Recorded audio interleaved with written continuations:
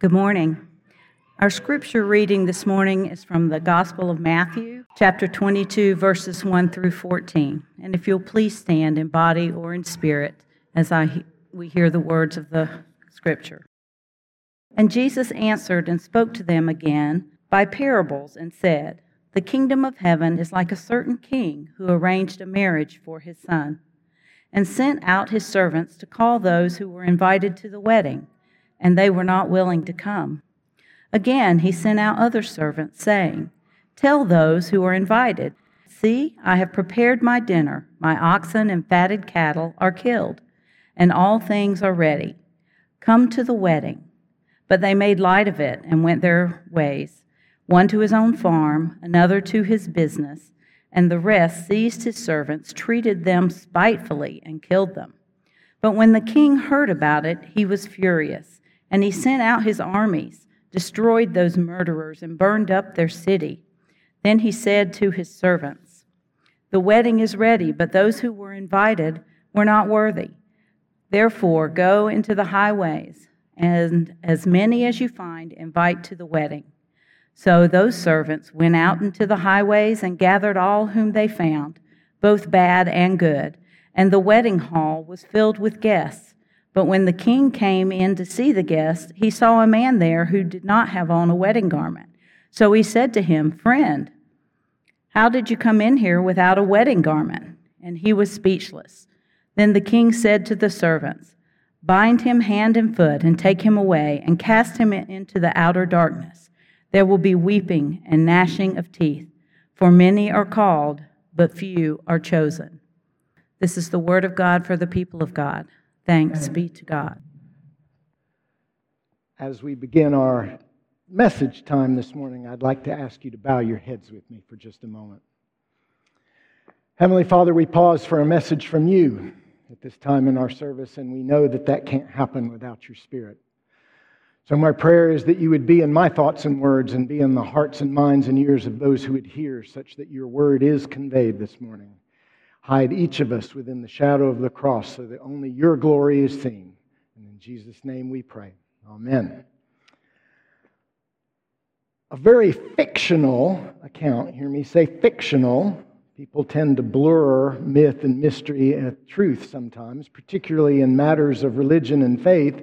A very fictional search for the chalice of Jesus, the cup purportedly used by Jesus at the event we call the Last Supper, and we often call this thing the Holy Grail, is described in among my favorite adventure movies of all time. It's called The Final Crusade. It's a 1989 film, so I'm dating myself a little bit.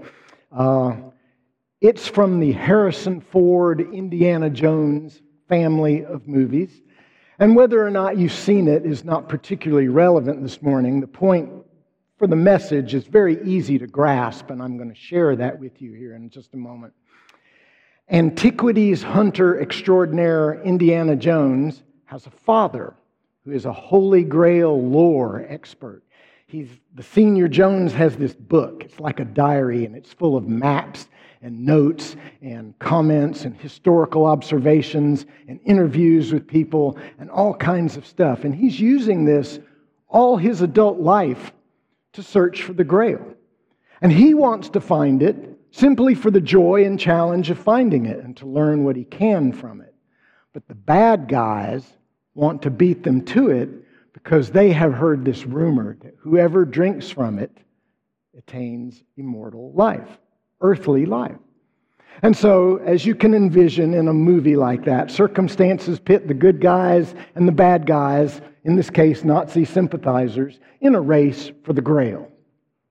So, in the movie's climactic scene, and this is the part I want you to connect with a little bit if you can, Indiana Jones gets to the cave bearing the chalice first. He beats the Nazis to it. And the entrance to the cave is guarded by a 700-year-old knight, a Templar of sorts. And the knight has this long, long life because he's been sipping from the Grail all this time. And he allows Indiana Jones into the cave. And in no case could he have physically restrained Indiana Jones because you're thinking, well, he's 700 years old, but the visual image that goes with that is apt. He's very frail and weak. He's still with us, but he's frail and weak. But Indiana Jones goes into the cave and he's immediately confronted by the ultimate challenge to his knowledge and faith and intentions. Because right there in front of him in the cave, hewn right into the wall, is this huge shelf.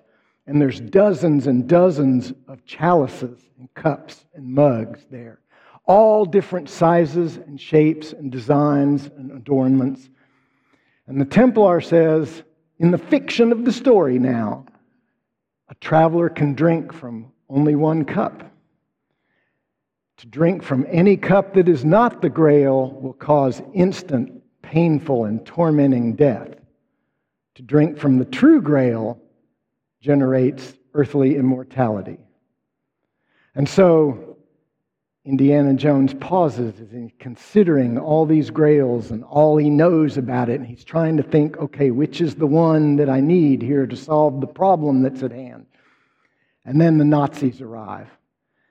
And they come busting into the cave, and they're in a big hurry, and their leader spies this chalice that is among the tallest there, and it is perfectly formed gold. And it's inlaid with jewels all around it, and it's smooth, and it looks all the world like it's been machined at a weapons factory. And it's just beautiful. And he's overwhelmed, and he says, that's the cup of someone who would call himself a king. And he grabs the cup, and he dips it in the cistern, and he takes a big sip, and he instantly dies a horrible and gruesome death. And the 700-year-old Templar, completely nonplussed by the scene, changes his gaze from what's been happening to Indiana Jones, and he says with a perfectly straight face, he chose poorly. So, the point is, our parable today is about choice as well. And although it may not have seemed so in that reading, I think it's the same serious choice that's before us. It's a choice to decide what to do about the invitation of grace to join the fellowship of the kingdom of God. So to appreciate the parable just a little bit, I want to offer some historical context. What I'm about to do is extremely condensed form. I'm going to take the entire Old Testament and put it into 3 or 4 sentences for you. So don't nod off for this part because you're going to miss a lot. Okay, so here goes. God originally established the Hebrew people as an example to the world of how to know and relate to the one true God. And to these same Hebrew people, He would eventually send Messiah, through whom God could be fully known and through whom the kingdom of God would be established on earth. But when Messiah actually arrived, these same Hebrew people, many of them, rejected Messiah because His message was so unusual and so unexpected, and because, perhaps from the leader's point of view, those that had been most religiously trained and educated and rejecting Him, they were fearful of and rejecting of His message being rocking the boat, tradition-wise. It compromised their authority and their influence with the people. So, riling up some of the people to help them, egging them along a little bit, they tried what they could to discredit this Messiah person, and eventually they crucified Him. And so that's what Jesus means here when He says the first wave of invitations were rejected by people that were not worthy. That's what that means. These people rejected Him outright for the wrong reasons. They were unworthy of the cause. So, in the next wave of invitations that goes out, hinted at in the Gospels and outright explained in cases in Acts of the Apostles and in several of the letters of Paul, the servants go out and they invite everybody this time, Jew and Gentile, to join in this kingdom celebration. And the text tells us in the parable now that the king's done waiting. It's time to decide. The decorations are up, the meat is cooked, the celebration is at hand, and it's decision time. Are you in or are you out? And so, The text goes on to tell us that some of these invitees poorly prioritize, let's say, the choices that they make. The text tells us they chose farm chores and family business over the commitment to attend this celebration. Choosing good things, perhaps, displacing the best things. That's just like warnings you hear for your individual lives, that good things are okay and should be pursued, but never in the case that they displace the best things. So we do that all the time too, I think. I know I do. I suspect in your best moments of self-inspection, you would agree that you do it occasionally too. Why do we hesitate? Why do we prioritize poorly and relegate our worship and our service and our prayer time and study time to the dregs of free time? Why do we do that? Well, if I knew the answer to that, I could probably apply for the position of God, but it happens that that's not an open position, so you just get speculation from me right now. But I think certainly we have to suppose that control is an issue. Each of us, whether outwardly or just a little bit inwardly, resent the idea that someone else can put things on our schedule. The mere suggestion that you need to study more or you need to do more of this is most often met with the instant resistance of, just because you suggested it, I'm not going to do it. Control issues. I think we have issues with not understanding the alternatives properly. We have free will, and it's okay to say, oh, I'm going to pass on that wonderful invitation. But it's not okay to subsequently say, I'm hungry, when you passed on the big meal. So, we resist because we don't understand that there's a serious alternative. But I think mostly we resist because of indifference. That tepid kind of faith that doesn't push desire and will right in front of us. That what we choose, what we think about faith isn't immediate for some reason. It's not right now. It's not important. So some gold cup gains our attention and we reach for it. And in of itself, a fine enough thing, but not the thing we need. So it's not about hostile intentions toward the king and his message. It's just indifference. So, the story moves,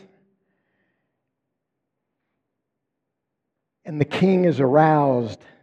His wrath is aroused by these that would reject the invitation. The text says that some of those that he sent to the people were ignored and seized, others were beaten and killed.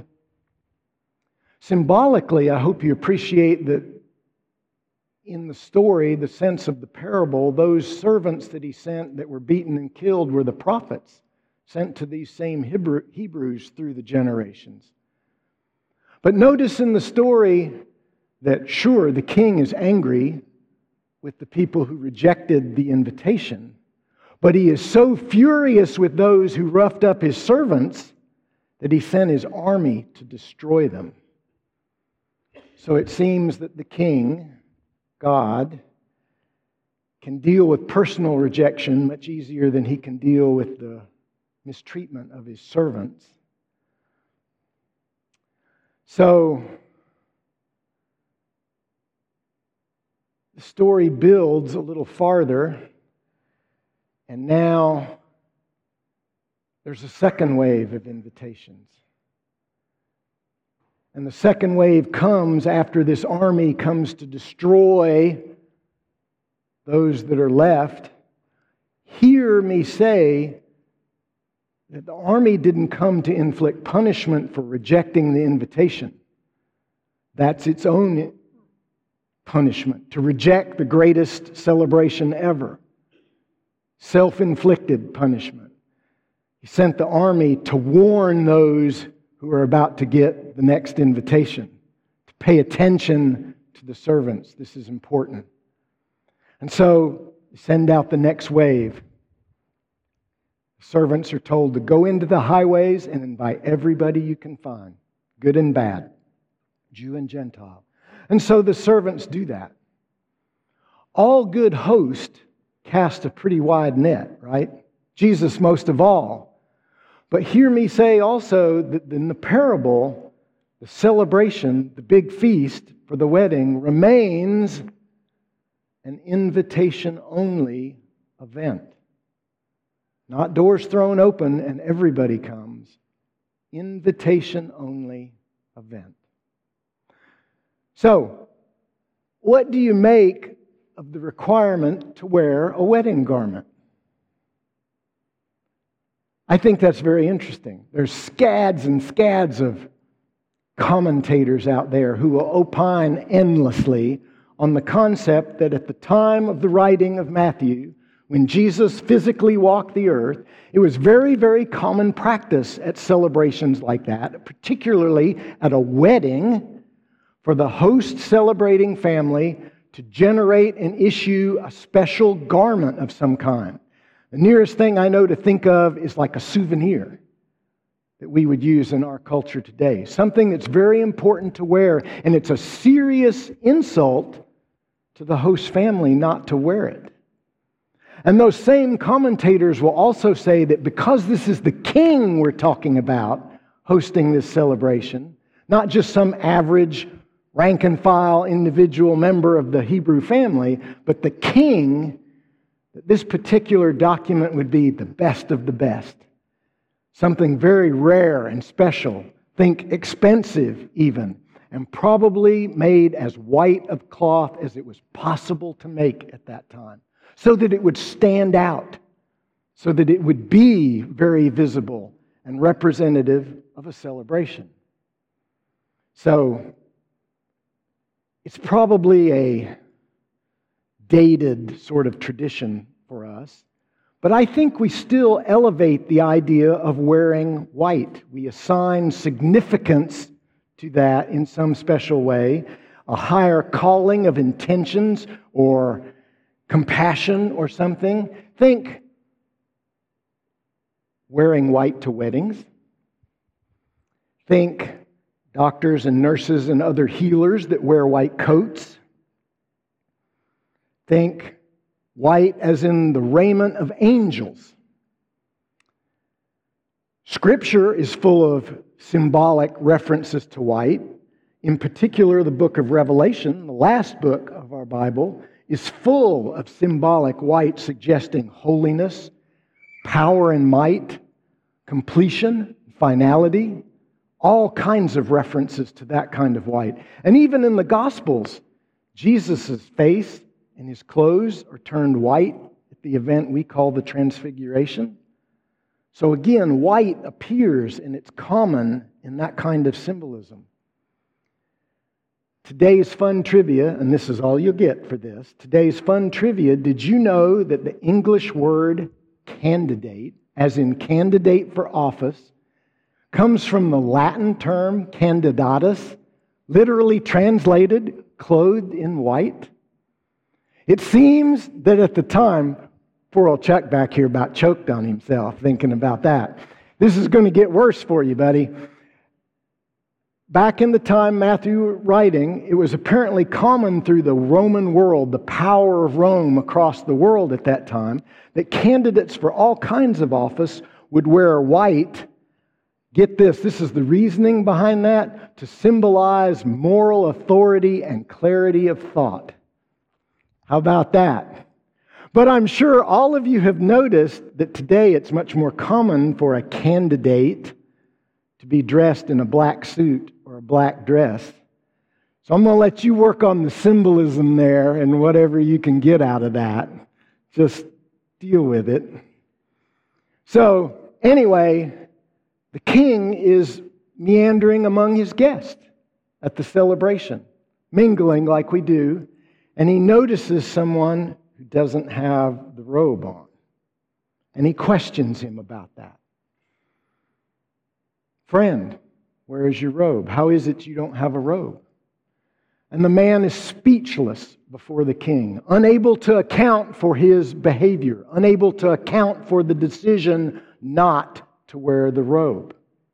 And as a result, and this sounds very, very harsh, but as a result, the man is tied and bound and cast away from the celebration into torment. So, for those who think that Jesus always tells a story that ends happily for all the participants, I offer this one. A parable properly considered is not for sissies. And I think there's some harsh life lessons in the parable for us. The first I will offer is this. Expect to account for your behavior and your decisions one day. There will be an accounting. The parable makes that clear. That the interloper here was speechless before the king is not nearly as important as the fact that there is, from the king's perspective, nothing he could have said to justify his decision. Freely offered robe rejected. Our culture teaches that you can talk your way out of anything. But the parable suggests that actions matter more and have serious consequences. Second, I would suggest that you notice that the king was not unhappy with the servants for inviting a guy like that to the celebration. In fact, they were asked to invite everybody you can find, Jew and Gentile, reputable or not, all other descriptors you can think of, invite them. That's our calling too. Invite everybody. The judgment to withhold an invitation to the kingdom is way, way, way above my pay grade and yours. Third, I would suggest you pay attention to the concept that prayerful, kingdom-oriented desire wears on your life like a white robe. It is obvious to most. It is obvious to the king at the celebration from across the room, as is its absence. And I think that suggests that there's no sense expecting to blend into a crowd that it makes seem like everybody's in. In fact, I think it's a warning about being a hypocrite, about making just enough effort to appear to be in the church instead of the church. A self-limiting judgment on its own. Choose to be in all the way or not, but it comes with its own penalty. A judgment that we make and apply to ourselves. And finally, I'm not sure that this is taught by the parable directly, but it's something I get from it, so I'm going to offer it to you. I think the parable suggests that we probably need to do more than passively accept this robe. I think our calling is to actively claim it. Yes, thanks, I really want that kind of claiming it. Perhaps it's suggestive of baptism, as in putting on Christ, as the Apostle Paul writes a few times. But I think it's really a little bit more about bending our will to that of the host, recognizing grace and gratefully accepting it. Maybe another analogy is being clothed in righteousness. But I think that flowery language, wonderful imagery aside, hides what's really in there. I think that there's no reason for us to expect that we should be invited to and happy in the fellowship of the kingdom just as we are and always have been. I think we have to expect that we've got to be changed in some fundamental way in order to be happy and fit in there. And so, let me wrap up with this thought. Chris, if you and Ben want to start back this way, I'm going to offer you a quote taken from C.S. Lewis here in just a minute. I hope you recognize C.S. Lewis's name. This particular quote comes from his book called Mere Christianity. It was written in 1952, so a long time ago as we think of it. C.S. Lewis may be a name you recognize from some other sources, maybe the Chronicles of Narnia or the Screwtape Letters. I commend those things to your reading if you haven't looked at them. C.S. Lewis was a self-described Celtic pagan and marginal atheist at one time in his life, but some experiences in the trenches of Europe in World War I and some people he met shortly thereafter changed his view. And he changed from being that kind of person to perhaps among the most voluminous speakers and writers of the apologetic Christian faith, defenders of the faith. And Mere Christianity, the book, was taken from the airwaves from some sort of fireside chats that were offered by the BBC during the Blitz, the bombing of London. And they were about maintaining faith when things were so dark. And so I think this particular statement I'm about to read for you is among the most concise, for me, statements of what it means to actively claim that robe, to actively seek the change that Jesus is talking about in the parable. So if you would, listen to this and hear it. Make no mistake, Jesus says, if you let me, I will make you perfect. The moment you put yourself in my hands, that is what you are in for. Nothing less or other than that.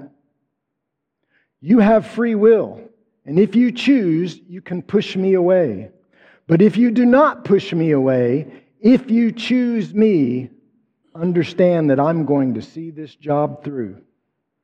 Whatever suffering it may cost you in your earthly life, whatever inconceivable purification it may cause you after death, whatever it costs me, I will never rest, nor let you rest until you are literally perfect. Until my Father can say without reservation that He is well pleased with you, as He said He is well pleased with me. This I can and will do, but I will not do anything less. If you choose me, choose to accept the robe. Choose to claim the required change. Choose to allow God to make you into the person He meant you to be. I pray that we would choose wisely. Peace be among you, and amen. Thank you each so very much for your gracious acceptance of me. We'll be back next week, and we look forward to that. You know, Scripture itself tells us not to change the words of Scripture, but it does invite us to consider how we consider them. And so I'm going to recall to your mind verse 14 of what we read today, the last verse we read, where it says, "Many are called, but few are chosen." In light of what we've said this morning, maybe we could think of that this week as many are called, but few have chosen. Few have chosen wisely. So my challenge for you this week is to consider those opportunities that come your way to choose wisely and become the people God meant you to be. Now receive the benediction. May the most excellent grace of our Lord Jesus Christ, the love of God and the fellowship of His Holy Spirit go with each of you into the next few minutes, the next few days, and to forever, and give you peace. And all God's children said, amen. Thanks for listening. If you want to reach out to Kern Memorial United Methodist Church or see entire services, you can visit our YouTube channel, Kern Memorial United Methodist Church, and remember to like and subscribe for updates. You can also visit us on our Facebook page at Kern Memorial United Methodist Church. Thanks and have a blessed day.